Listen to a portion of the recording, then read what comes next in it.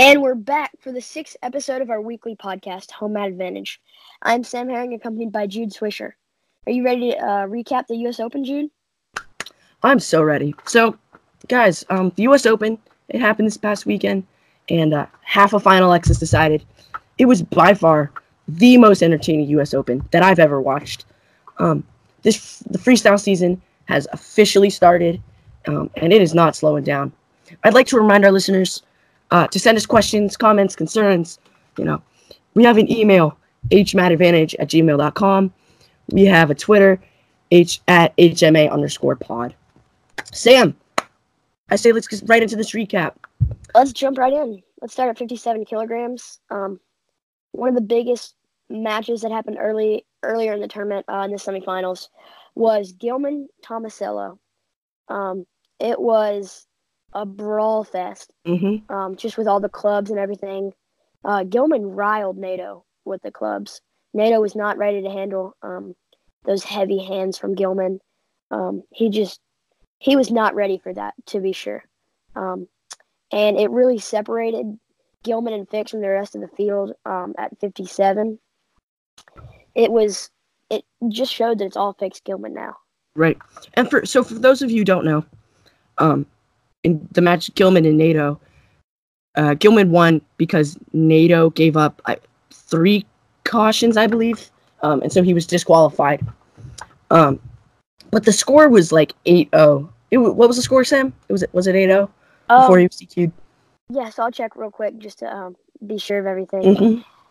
There was, let's see, it was 8-0. You're right. And then 9-0, and then it was a DQ. Yeah. So, but what this match really shows is just the separation, like Gilman and Fix are from the field. And I mean, I guess, like, Fix had a really tight one with Cruz, and Fix was even losing to Araujo. Let's talk about Fix Araujo. Let's do that. So the final score of the match was 16-6. Dayton Fix teched Araujo, and it started off with they were wrestling, and right on the edge, Araujo threw Dayton for 4. Then they go right back to the center, and he gets a quick takedown. And so Fix ends this first period losing 6-0. And then in the second period, he ended up scoring 16 points and teching him. What are your thoughts on that match, Sam? Absolutely insane match.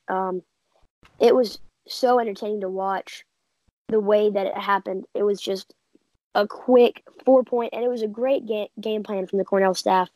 I could tell he walked in there with a game plan, and he was continuing to strive to execute that game plan. That body lock when he lifted him up to eliminate Dayton Fix's inside trip, and then that shot right off the whistle, that low double where he chased the corner, was so quick and so slick. Who was in his corner for that match? For Araujo Fix? I'm not really sure. Okay. But yeah, he had all the pieces in the puzzle. He basically was right where you wanted to be, when you're wrestling Dayton Fix, going into the second period up by 6. But the problem was his gas tanks is just not. It's not where it is. It's not where it should be. He had this awesome game plan. It was all thought out, and he was executing it, but he couldn't complete it just because of his gas tank. He was very, very worn out by the end of the match. Totally agree. Let's see. I think another match we should talk about is the final, Fix Gilman. Maybe we should. Okay. So Fix beat Thomas Gilman, world team member, beat him 8-4. Sam, what are your thoughts on that match? Yeah, so the match went down 2 step outs for Fix, and then it goes into the break. Pretty boring to say. First period, just 2 step outs. There was some heavy clubbing. There was just a technical hand fighting battle going on. But in the second period is when the action really came. It started out by a couple shots from Gilman. and then Fix fending him off with a whizzer, tight whizzer, and then on the third shot attempt from Gilman, he stepped over to throw a leg in on the far side, and Fix did like a forward roll similar to a Jonesy tilt, and scored a takedown from that, which was super, super risky. He left it up to the refs to decide if it was his move or Gilman's, but he ended up getting the two. And then Gilman got in on another leg and chased the corner. Gilman lost his whizzer, and then he was into a quad pod position. And the ref called a takedown, but Fix's left knee appeared to hit Gilman's right leg as they went out of bounds. After review, the call stood, and Gilman led 4-4 on criteria. Fix then scored a takedown with 20 seconds remaining and added another at the buzzer. And just a quick recap of that match. I believe Fix's leg attacks are really here. He was able to get in on legs, and he was able to score from there. People talk about how Fix doesn't have leg attacks, but they're coming. His leg attacks are here. Also, he was able to stop, what would you say, four different shots from Gilman. Like, his defense is outstanding, especially with that incredibly tight whizzer. You know, just these young guys coming up, so like Dayton Fix and Yianni, but like they just have these new abilities that it's just shocking people. So, for example, like the shoulder roll from, like, when he threw in the leg on the opposite side. Like, it's super risky, but it played out. And that's not something that, it's, like, not common defense, right? Right. That's all I got. Yeah, and I totally agree that these younger kids, and it's funny I'm saying younger kids, but the younger wrestlers on the freestyle scene now, and as we get further into it, you'll see just how many college-age kids or who have just graduated are really making a splash on the freestyle scene, and just the training that they're able to get and the feels that they're able to get from the college wrestling, and the college coaches are starting to figure this freestyle out for the younger kids. Yeah. All right. Sam, what was your favorite match from 57? From 57, I'm going to have to say it was Fix Gilman, just because of the technical battle that goes on in that match. It's a certain match that fascinates me with two guys that are just so heavy on the head.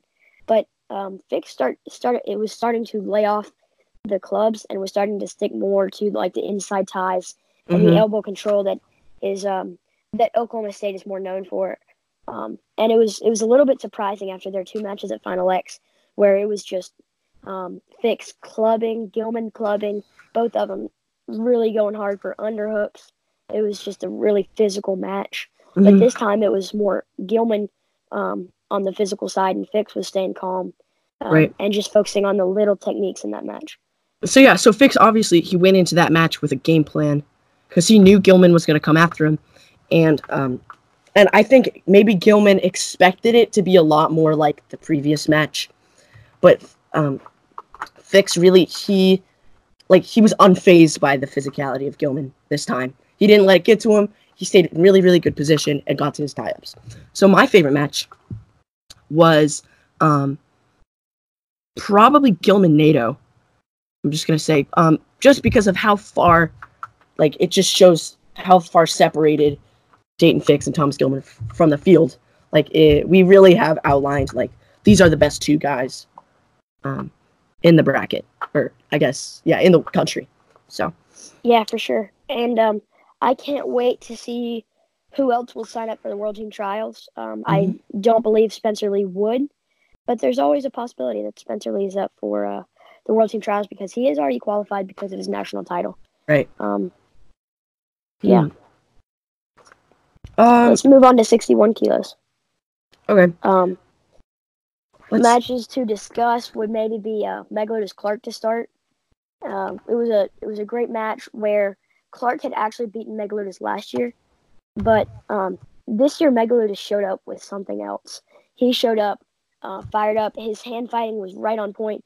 He had a nice elbow control, shuck to a outside single, kind of like an outside step, and he continued to shoot, and he kept the pace high. He was super fun to watch. And his match with Clark especially, kind of showed he's showing up with something else. Oh yeah, especially. And if you would see like during the match, especially the ankle lace, like you could see on Clark's face that he was just in pain because that thing was so tight, so tight. But Nico really, he really, he didn't take anything from Corey. He got to his attacks and he got to his extremely tight ankle lace. Nice little revenge win for Nico Megaludis. The other match we should talk about is the final. Megaludis Brewer, or I guess Brewer Megaludis, because in going into the second period, I believe with less than a minute left, Nico Megaludis was leading by 4. It was 4. So it was 4. It was a takedown for Megaludis with 41 seconds to go in the first, and then he got a push out like 15 seconds in the second period, and then 15 seconds later, 30 seconds into the second period, Cody Brewer threw him for 4 and stuck him right there. Yeah, it was insane, and Brewer just had this up his sleeve. It kind of seemed to me like, yeah, it was a desperation in the sense like if he didn't throw him and pin him, I think Megaludis was just gonna stay all over his legs, and I didn't think Brewer was gonna get a chance to get like a leg attack or a takedown. But feet to back was definitely the way to go here. For sure, that was really fascinating because it was just starting to look like Megaludis had figured it out, and he's scoring over and over again. Right. And he's right there to win the match, 2.5 minutes, and he's up big. And he's still dominating. He's still continuing. I believe he was in on a shot or close to. It was in front headlock legs when he got thrown. So he's setting himself up really well to be at the top tier with that attack rate, but he's also setting himself up for a guy like Brewer to throw him with the attack rate. So it's kind of a risky game to play with just shooting and shooting and shooting and shooting. But I believe it's the right way to go, and it's very, very entertaining to watch that. I agree. So I think my favorite match from 61 was Nico almost teching Corey Clark with that, incredibly tight ankle lace. I think this is my favorite match because I just like to see Nico get that revenge win. Sam, what was your favorite match? Well, mine was the finals. Megaludis Brewer was just really, really fun to watch. Just the fact that it was Megaludis scoring. Then it was Brewer with the big throw, and you always knew Brewer had that in his arsenal. And so you were kind of waiting for Brewer to hit something, but then he wasn't hitting it. Megaludis continued to score. Right. And you started to think like Brewer was not going to win this one. And then Brewer came with a big throw. It was beautiful. Just a really, really fun match to watch. It was great.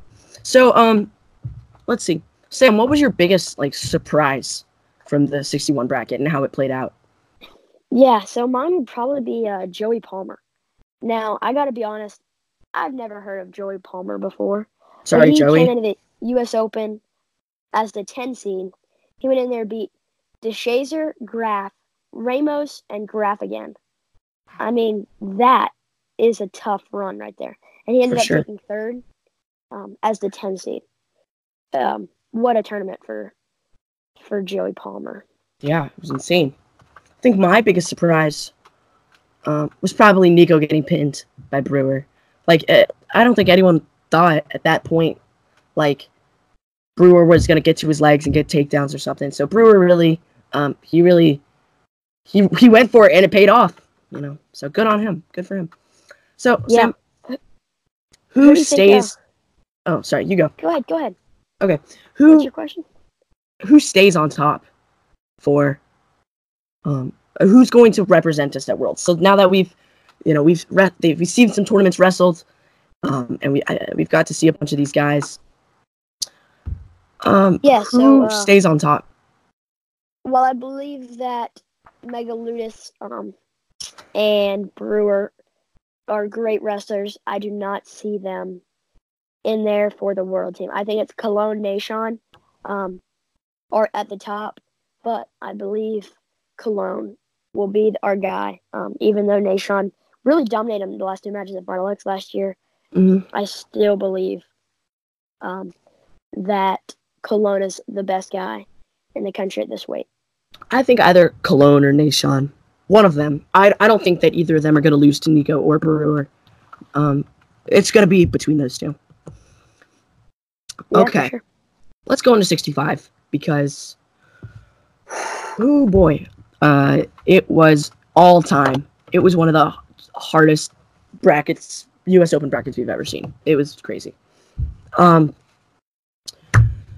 the big story here is one, Yianni Diakomihalis. And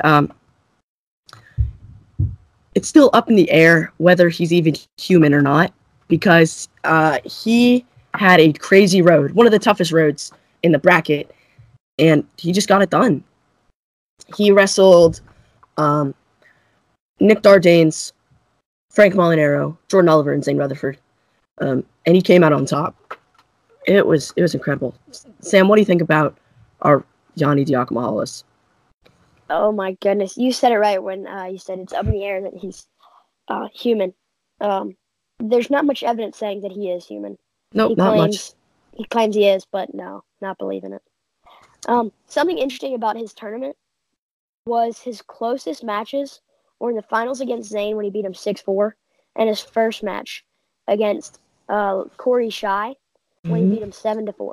I just attribute that to him not really being warmed up. Yeah. You know. But I don't agree. I don't think I it was think it's that kinda big of a funny. deal. Yeah. Bookends. Well, but my goodness, Yianni Diakomihalis. He looked so amazing, and I feel so bad for not believing in him. But at the same time, he didn't really prove that he was there anytime before this. But let me tell you, he's here. He beat up Frank Molinaro 10-3, and then teched Jordan Oliver 16-5. Yeah. His teammate Jordan Oliver.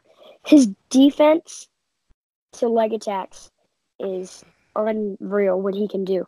Frank Molinaro had his leg up on Frank Molinaro's head. Like, completely shelved. It was insane. And he had him right on the out-of-bounds line. And Yianni was able to jump up and pivot and turn Molinaro to the point where he was stepping out.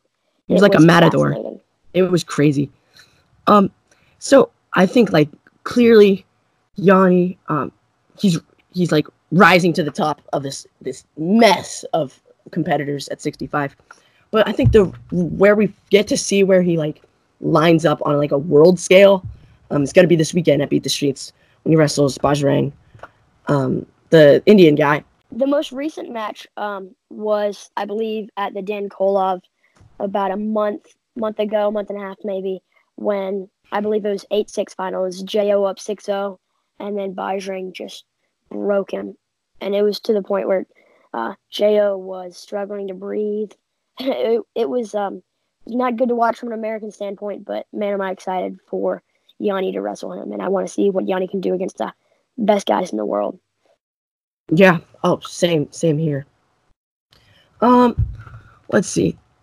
Sam, who's gonna stay on top here? Who's gonna be our representative for Worlds at 65? Man, I mean, after this weekend, there's nobody that really wasn't at the U.S. Open that we're looking at with Stieber retiring. I gotta say Yianni, until proven otherwise. I gotta say Yianni. And I believe Zane or Jo has a chance of coming back and beating him. But no way I'm going to say that after watching what Yianni just did this weekend. Yeah. And I think for me, it's not, like, even though he teched Jo, I wouldn't say that, like, it was a super close match. Just, Jo got out of position on several different times. And it seemed to me like he didn't, like the very last gut or ankle ace kind of seemed to me like he just rolled over. It wasn't like a fighting it as hard as he could. So I don't think Jo was that upset. It didn't seem like he put it all out there, is what I'm trying to say. Okay, yeah, that makes sense. Yeah, so I want to ask you a question real quick.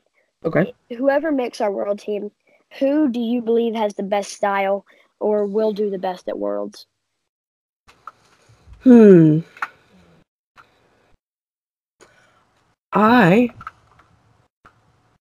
I'm gonna think it's Zayn. But Really? no, that's not true. I'm gonna pick Yanni. Just Okay. because his style it's so different compared to like anything anyone's ever seen before. And it just completely surprises people. Mm-hmm. And I think that's gonna be his key. And also, he's impossible to game plan for. Just you can't do it because he finds ways to score in all positions, and he can turn positions that don't look very good for him into positions, where he ends up capitalizing. So I think I'll And pick if Yanni. anyone has a partner to train for Yanni, it's Zayn. If I'm Zayn, I'm training with Nolf every day to kind of Every day. feel out that just craziness to prepare for Yanni. But yeah, I would have to say it's Yanni just because he's he's just getting started. He's got so much room for improvement still as a 20-year-old. And Right. like he said in his interview this weekend, he was like, "Yeah, I did great. I've got great leg defense, but guys got to my legs way too much. Oh And yeah. if I want to win a world title, that can't be happening." And so he's got so much room for improvement. If he can stop guys from getting to his legs, I mean, that dude's not getting scored on. Yeah, I agree. I would have to say it's Yanni. And Zayn has been at the world level, and he did not place. He couldn't beat Rashidov. Jo couldn't beat Bajrang. I just think he's unproven still, and I think he will probably be our best shot as of now. Well, let's see. Let's move on to 70. Let's do that. So, in our matches to discuss, I think what we should say is Ryan Deacon is extremely, extremely inconsistent. Yes. I remember at the very beginning of the collegiate season when everyone was like, oh, can Ryan Deacon go with Jason Nolf? Can he go with him? I think he can. But then, he got majored, I think. He got taken down over and over and over and over again. It was just messy. But here, Ryan Deacon, he beat Le'Veon Mays, Jason Chamberlain, Alec Pantelio, and James Green. Crazy. We had no reason to believe that Deacon would do this. In our preview last week, I went back and listened to it. We didn't even say Deacon's name. So what do you think about incredible. Just insane what Deacon has been able to do. And it's been pointed out that Deacon in folk style, where he did not do amazing this season, he was getting beat straight off of takedowns. It's not like he was getting turned, getting ridden, couldn't get off the bottom or anything like that. It was all just him getting taken down and taken down and taken down. And then he shows up freestyle season, and he's a monster who's beating James Green, a world silver medalist. Right. And he's beaten Yanni at the U.S. Open in 2017. I mean, I don't know what's going on with Deacon, but if he can figure this out, he's going to be a force to be reckoned with. For sure. For sure.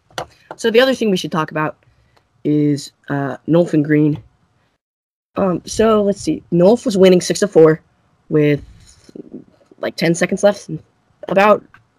Yeah, I'll check it out real quick. Yeah. 10 seconds left, and he gave up a takedown.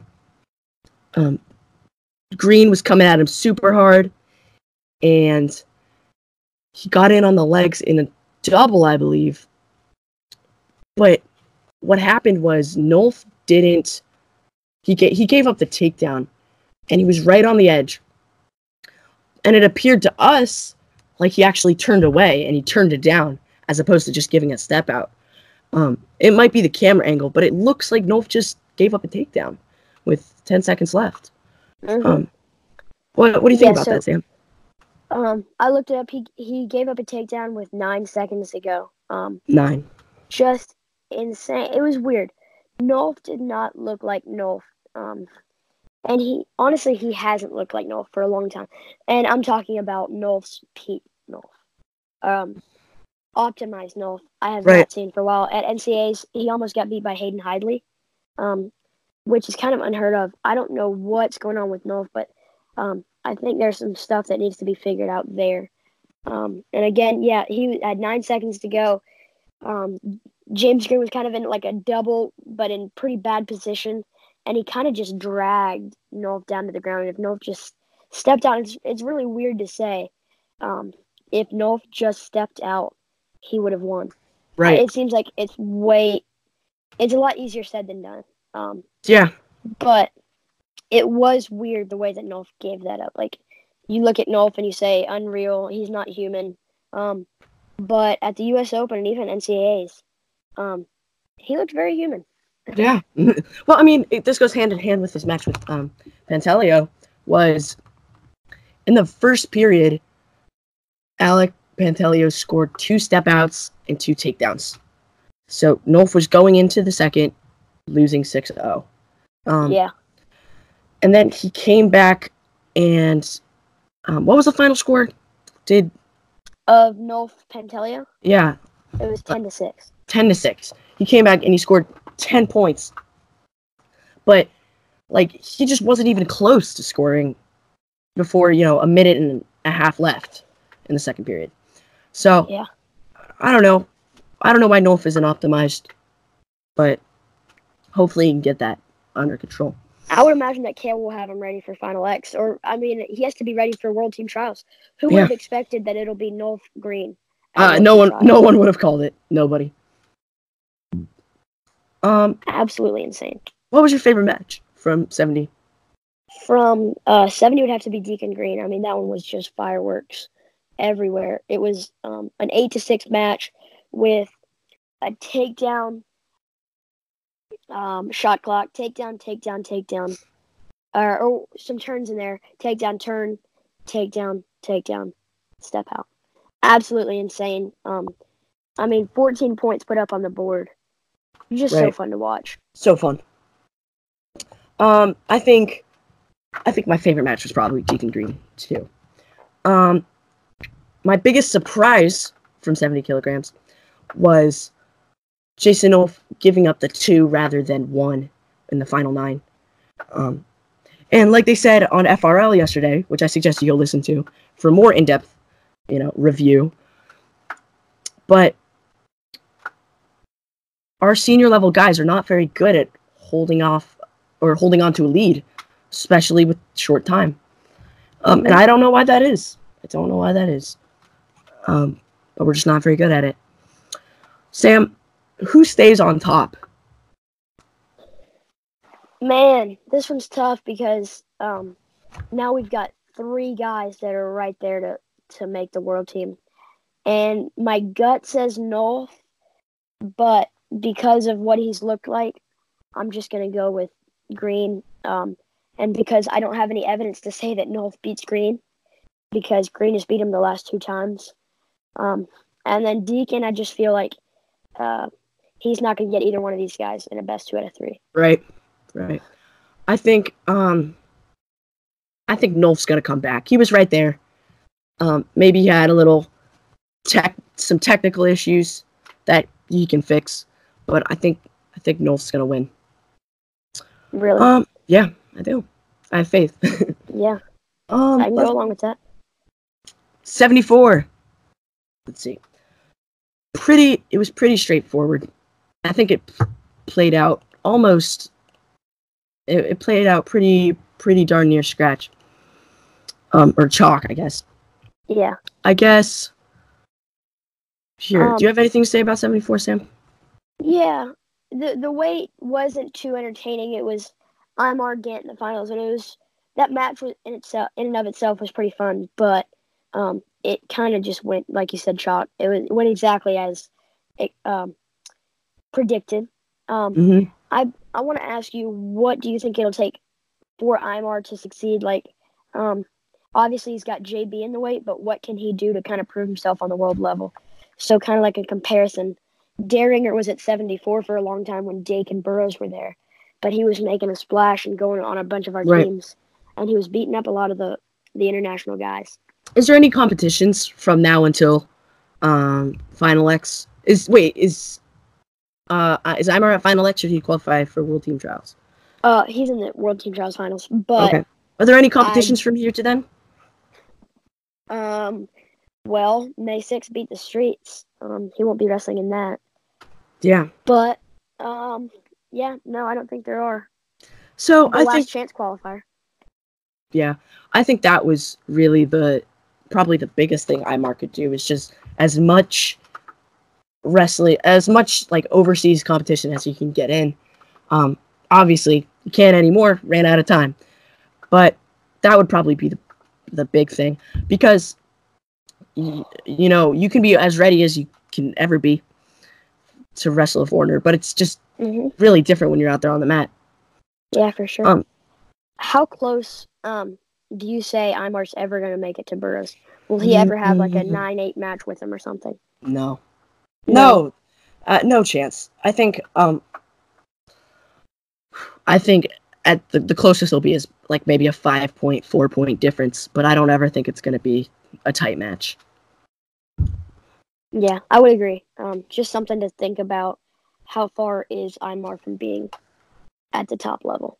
And is he next? After Burroughs, is he next? I think right now, I think he is. We don't know. I don't know any college guys who might be coming up or graduating soon. Well, I can't to see Aymar versus Mackay. Well, never mind. Mackay Lewis. I don't know. That would be such a fun match. It's gonna be good. Man. Yeah, that. What was your favorite match from '74? I liked Gant Valencia. I saw a bunch of clips from it. I didn't watch the entire match. But it looked exciting. I like Anthony Valencia a lot, and I'm glad that we're starting to see him, like, I don't want to say pull himself together, but we're starting to see a better Anthony Valencia than we have previously. What about you? Mine would be Aymar Gant. Just because of the high-level wrestling that went on in that. The two guys made it to the finals, doing great. And they're really, really high-level wrestlers. And I can't wait to see them again. There wasn't too much entertainment in this bracket. But it was still really fun to watch that final match. Oh, yeah. It was great. Sam, what was your biggest surprise from '74? Biggest surprise. It'd have to be Anthony Valencia, right? I mean, a guy who didn't place at NCAAs, and then he kind of took a year off for medical reasons this year. I mean, he went through some guys that are really tough. He beat Evan Wick, who was amazing. I mean, he beat up Alex Marinelli, number 1 seed NCAAs this year. I mean, Evan Wick is one of the top guys in college right now. Right, and for sure. Valencia beat him. And then he had a close-ish match with Gant, 11-5. And Gant is one of the best guys in the weight. Yeah, for sure. And he went out there, beat Dan Valamont 10-1, and then beat Logan Massa 4-4. Right. That is very impressive for a guy who did not place in NCAAs. I think that's probably the biggest surprise too. Other than that, maybe Aymar's separation from the field. Like, I think it's clear that he's the second best guy. Yeah, he's one of the very best guys in the entire weight. So for sure. And even though like the match says it was 6-4 in the finals, like, Gant threw him with no time left. Aymar really dominated the entire thing. But I think that Jordan Burroughs is going to stay on top. I think he's going to be our representative this year at 74 kilograms. He's got to be. We need him. 79. Let's see. Probably run through this one. Yeah. There wasn't a ton to talk about. It all pretty much played out how we expected it to. But Daringer he's on another level. That's just a fact of the matter. He's right there with Dake. You know, he obliterated Marsteller. And I think that, like, right now there isn't a ton of depth at 79, but hopefully the future of 79 is going to be it's going to be super deep. So, like, we're going to have Derringer, who'll probably come up, Mark Hall, Zahid Valencia, Alex Facundo. Like, it's going to be really deep. For sure. And I mean, we've got Kyle Dake right now at 79, a world champ who had no one score a point on him last year. And then behind him, Derringer, who has just dominated some world level competition. He's there with Dake. And he's a little bit younger, so we'll have him for a little while, hopefully. Right. And behind him, you got Hall and Valencia waiting to take that spot. Hall, a multiple-time junior world champ, and Valencia was right there. He beat up Derringer last year, and he was there with Kyle Dake. And then behind that, like the high school guys, Alex Facundo, hopefully he'll grow. And I'm looking at him to be our, next generation 79 kilo. Nice. What's your favorite match from 79? 79 would have to be Ringer Marsteller, just because it was. This is gonna be funny, but it was the highest level of domination in the tournament. You know what I mean? Oh yeah. So it was like it wasn't just like first round a guy rolls him up, but it was like finals a guy rolls him up. Yeah, he got like it was a takedown, a turn, and then a takedown, and then like a bunch of turns in a row. It was just he just like rolled them over and over and over and over. He made it look really, really easy. It only took him 1 minute and 10 seconds to he got a takedown, a turn, and then another turn. Fascinating. Wow. Well, it was actually not another turn because he was already attacked, but they must have awarded extra points. That's funny. So I think that was also probably my biggest surprise is just Derringer's, just how easy he turned Chance Marsteller. Yeah, kind of going off that, my biggest surprise would probably be Derringer's top game. I mean, we never really see that, but he's been able to adjust off that dump that he does so well. Oh, yeah. He's been able to adjust off that dump right into a turn, and usually picks up a trapped arm because of that already trapped arm with this dump that he has. Yeah. That he can just turn right into a trapped arm gut. Dump is a great, great move in freestyle, you know. If you do it well, you can get 4, and then you can keep the arm, get a trap arm, and, you know, wrap it up. And imagine 1 minute and 10 seconds. Yeah, that's it. So, I still think Kyle Dake's going to stay on top. It's just Kyle Dake's going to represent us at Worlds again this year. But, Yep. Yeah, I got to go along with that. And I think he's going to dominate again. I really hope he does, because I want USA to win another world title as a team. Same. Taking this will second be a good year sucks. to do it too. Taking second sucks. It does. You know, at the beginning of the year, I thought we wouldn't have that strong of a team because of the Olympic weight and everybody moving around. Right. But really, we didn't see much moving around. No, our not good guys stayed at their weight. Yeah. I agree. So let's see. 86. Pat Downey, PD3. He's pretty darn awesome. He's really cool. I cannot wait for him to see him in the future and just how he continues to change and evolve as a wrestler. And you had a thought about the big throws?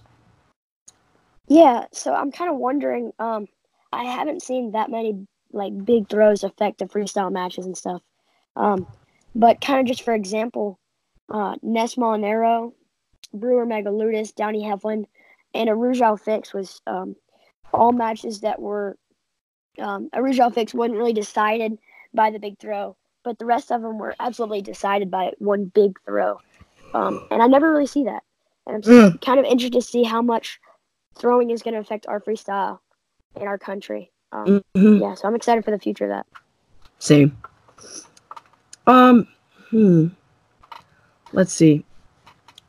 Downey beat Miles Martin in the semis.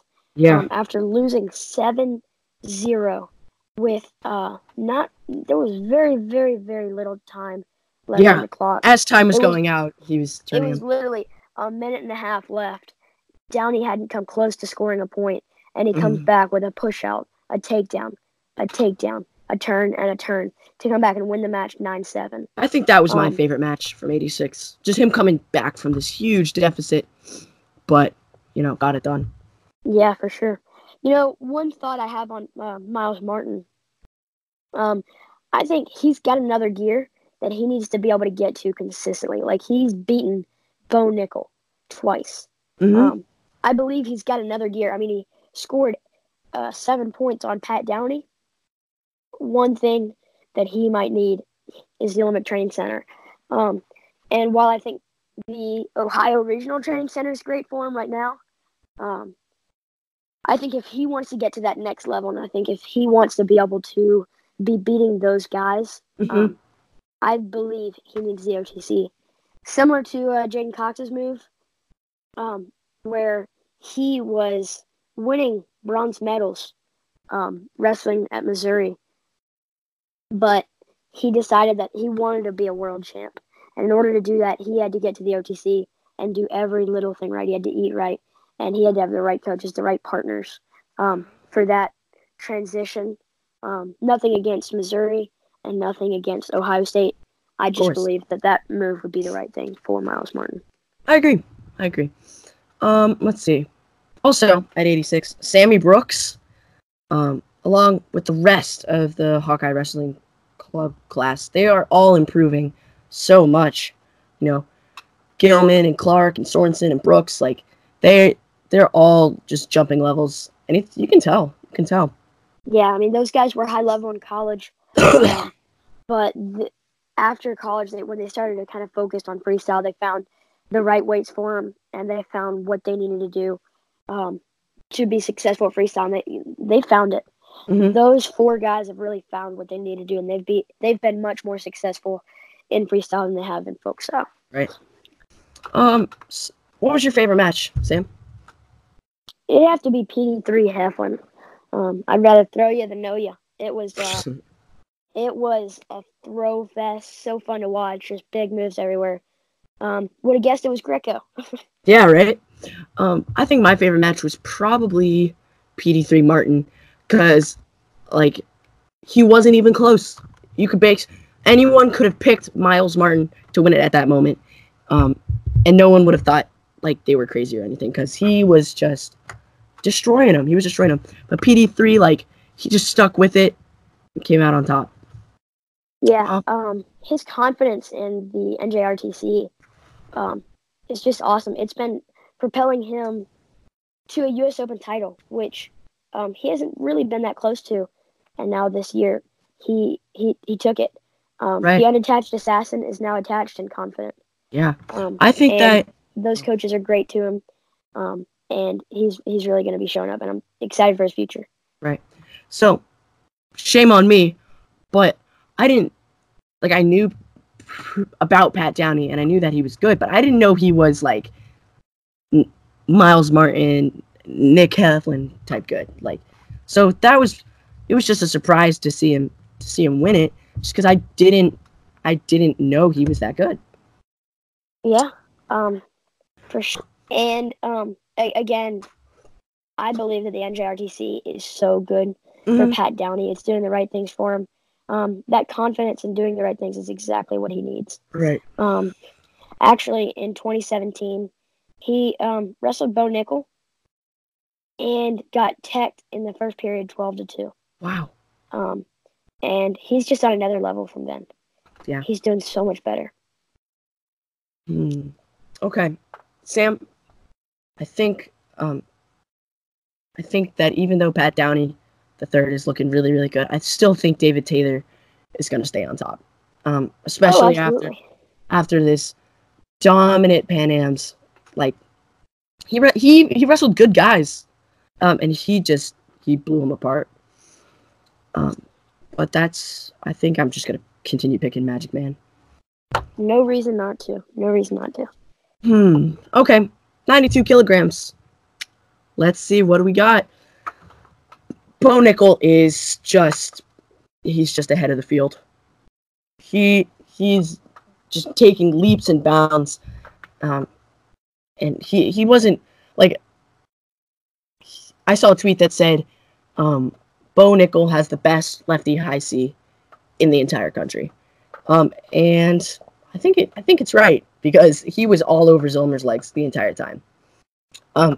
Which, leads us to believe that Bo and Jaden Cox, it's gonna be fireworks. It's gonna be so good. Believe that's Final X Rutgers. Pretty sure. Yes, it is. So yeah, I'm super excited for that. So what was your favorite match, Sam from '92? My favorite match would be Bo Machiavello, just because I believe Machiavello is right in there with him. Again, Machiavello was right there at the Dan Koloff, and he's been looking great so far in freestyle, especially. He won a national title his senior year in folk style, but once he started focusing on freestyle, he just made so many jumps. And so I really believe that Machiavello is going to be in there with Bo Nickel. And Bo Nickel proved that no. Yeah. No, Machiavello wasn't as good as him. And, I mean, it was 14-4 Tech in the second period with 1 minute and 48 seconds to go. He teched him. And it was pretty much dominant. Machiavello was able to get 2 takedowns. But still, it was Bo with 14 points, Right. which is fascinating that Bo can do that to an NCAA champ. Yeah, absolutely, I agree. I think the biggest surprise from '86 or '92, excuse me, it really was like Bo's separation from the field, just because Jaden Cox had a 5-2 match with Zillmer. The first round at Final X last year. The second round, he teched him with an ankle ace. But, like, Zillmer's very, very good. And Bo destroyed him for the most part. But I think that would really surprised me the most. I thought it was going to be a little tighter. Yeah. I expected it to be a very tight match just because of Zillmer's body type. And just what he was able to do with Cox. He's so long and he's got that Greco ability. I thought it'd be a lot closer, but no, Bo, he put it on him and he showed that, yeah, I'm ready for Jaden Cox at Final X. And that makes me so excited for the Final X match. Right. Just can't wait to see that happen. I think that Bo Nickel will beat Jaden Cox at Final X Rutgers 2019. Wow, that's a bold statement. I'm gonna have to go the other way. I'm gonna say Cox beats Bo because of his athleticism and time spent on the freestyle scene. Bo lost to Heflin at the U.S. Open in 2017. I just feel like he's not quite there. I mean, Cox was a world champ last year, and Bo has done nothing to prove that he's on that level. Right. I think, I don't know. I think that teching Hayden Zillmer is a pretty good indicator, I would say. Maybe. Okay. Maybe. Well, we'll see. Final X Rutgers, June 8th. 97. It basically played out a pretty much chalk.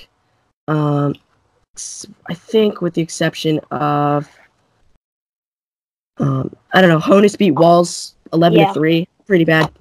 Honus's tournament was super, super surprising, and probably the talk of that weight was his wrestling in freestyle was awesome. And again, this is freestyle weights seem to be perfect for the college guys getting to bump up a little bit of weight. Right.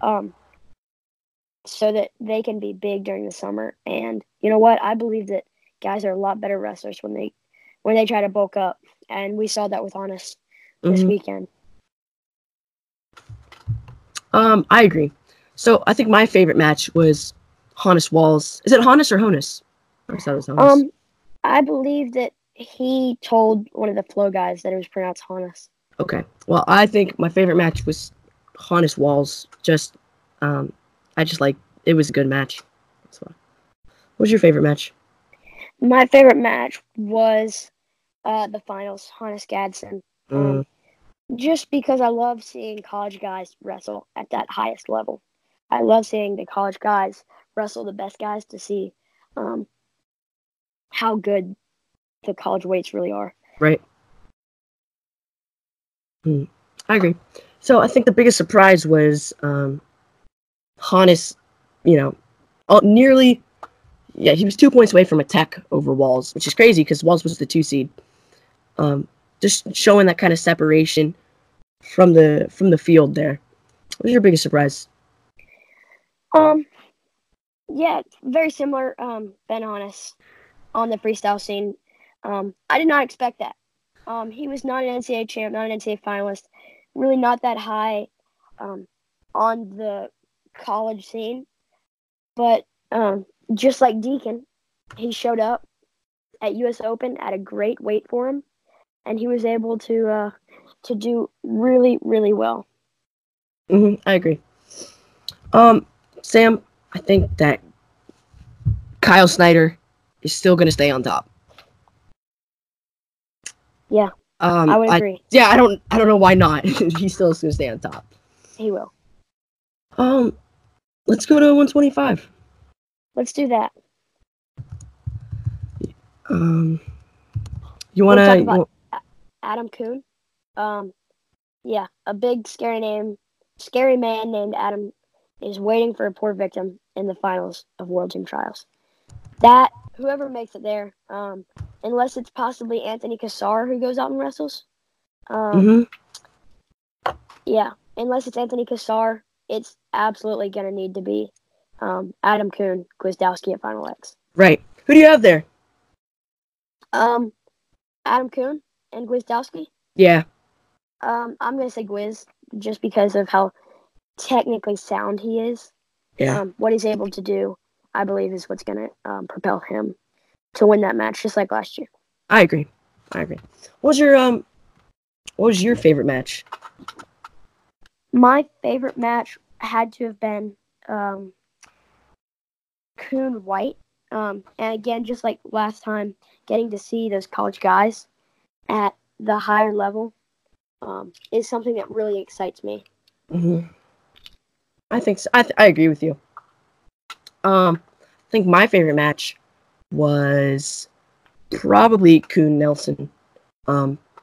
Just because I love Adam Kuhn. I love him so much. He's awesome. He's so dedicated to like everything he does.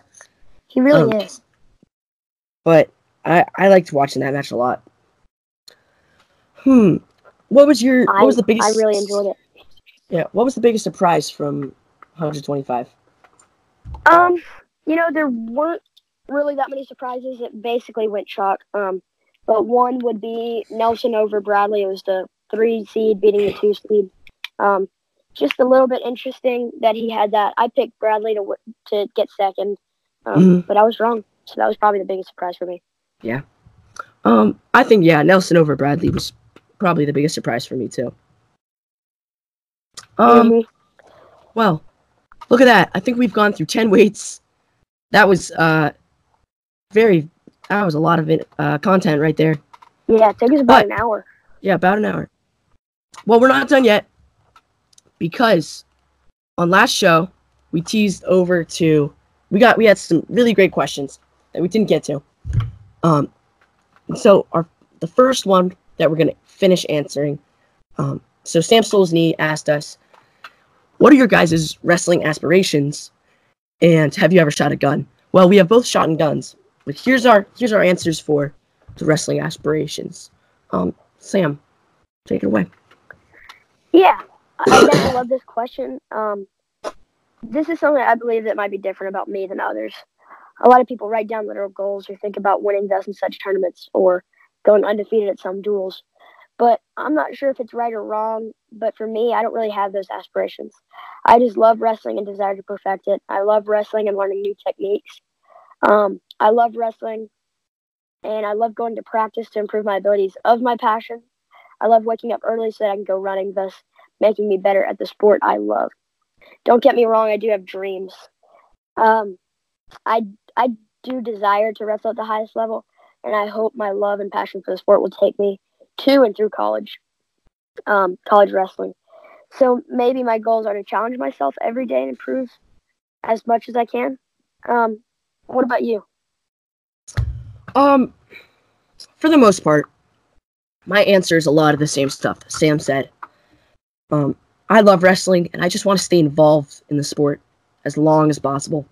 Whether it's going to be coaching or going to matches, or like just supporting the community with this podcast. One of the top things on my list is going to be raising my children, hopefully if I have children, to love wrestling as much as I do. Because one of the greatest impacts on me and my dad's relationship is our mutual love for wrestling. And I just want to have that kind of relationship with my kids. But also, like, practically, I want to use my scholarship, or I want to use my wrestling to get me a scholarship for a D1 school. I want to use my wrestling to support me and my family, and just and getting me a good education at a good school it'll help me a lot. But short term, I think my wrestling aspirations are really just to improve myself day in and day out, and make active decisions to get better at wrestling. But I think that's pretty much my answer. Yeah, that was a great question, and it kind of makes you think about why are we doing this sport and why are we so involved in this sport. I really appreciate that question. Yeah, thank you so much, Samsney. Let's see. So, our good friend Tony Rotundo also sent us a question that we didn't get to, and it's a 3-parter. So it has, number 1, how did you guys, meaning us, how did we meet? 2, who are the biggest up-and-coming youth wrestlers that will make the biggest high school and college impact?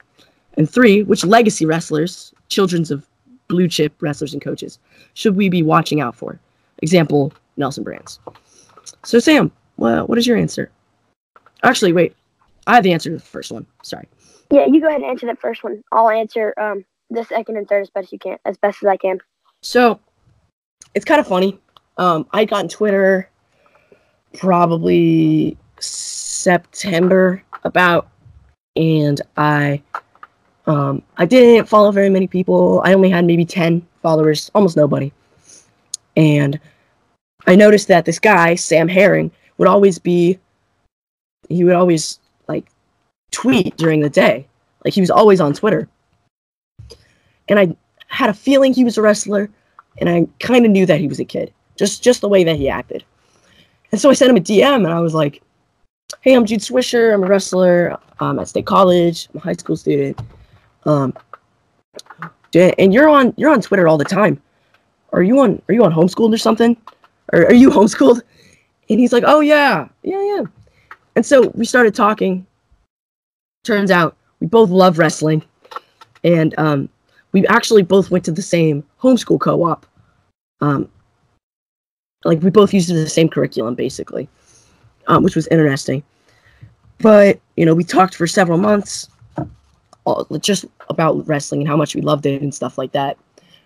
And I just kind of threw an idea at him. I was like, hey, what if we had a podcast where we could just talk about stuff like this? And it was like, yeah, haha, and, funny joke. But we never actually thought it was going to happen. At least I didn't. But then one day, Sam just he sent me a link to this podcast making app. It's called Anchor. It's what we make all of our podcasts from. And he's like, hey, just take a look-see. And we looked at it, and it was really good. Like, it was easy to use. We just recorded our audio, slap it on there, and it uploads it to everywhere. So that's, we just kind of threw around the idea. One thing led to another. Here we are. Yeah, that's funny. about it. So funny that's how we met. Now we're doing a podcast that we've never actually met in person. Never. It's really funny. You answer the other question, Sam. Yeah, so the second question is, I'll just read it again. Who are the biggest upcoming youth wrestlers that will make the biggest high school and college impact? And I have 4 answers. And I'm not going to talk too long about this. But I'll start with Bo and Keegan Bassett, Seth Mendoza, and Cody Chittum. Bo and Keegan Bassett are 2 kids that I'm pretty good friends with. They live in Johnstown, Pennsylvania. They wrestle for Young Guns. Seth Mendoza is from around Chicago, Illinois. He's pretty close around my weight. And he is very, very good. And I think he will be very good later on. And then the last one is Cody Chittum. He lives in Cleveland, Tennessee. He trains with Dan Dennis very commonly. That's how I got in contact with him, and he will be going to Blair High School. He's around 126 pounds. And so the reason I picked these 3 kids, or 4 kids, I guess, is just not because of how good they are now, but because of how much they love wrestling and how much I believe that they will spend time in later on in life to make themselves the best wrestler they can be. Mm-hmm. So I would love to answer this question, but I don't know of any youth wrestlers, I guess I could say, who are of that level. And I guess it's just because I only wrestle high schoolers, really. But I'm sorry, youth wrestlers, that I know that I'm not saying your name. But how about number 3? Which legacy wrestlers? I've got one. It's the cousin of Zahid and Anthony Valencia.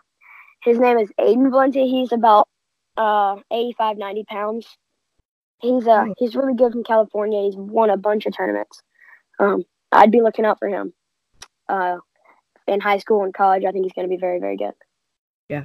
I know that for my answer here is Hayden and Asher Cunningham. Really good kids. They wrestle at M2 with me. They're the sons of Casey Cunningham, assistant head coach at Penn State. Really, they're great guys. Really like them, and they're very, very good. So let's see. I think that about does it for this, mega long show of Home Advantage Wrestling Podcast. Sam, thank you so much. It was really fun. Yes, it was. It's been a blast. I would like to remind our listeners. Questions. Oh yeah, you go. Yeah. So going along that line, I know you're getting to the questions. But because we had those 2 questions asked already, and we had so much to talk about from the U.S. Open, we have not sent out the tweet asking for questions from you guys. But hopefully we will for our next show. Yeah. Previewing Beat the Streets. And we hope you guys get to listen to our podcast later. Yeah. So I believe the plan is now, because we Beat the Streets is on Monday, I believe. We didn't get to talk about Beat the Streets on this show. So I think the plan is we're going to have a special bonus Beat the Streets focused episode on Saturday. I think that's our plan. And we're just going to talk about Beat the Streets and stuff like that. And we may send out a questions tweet maybe, I don't know, Thursday. We'll see what happens. Let's do that. Please send us questions, comments, concerns. I don't know.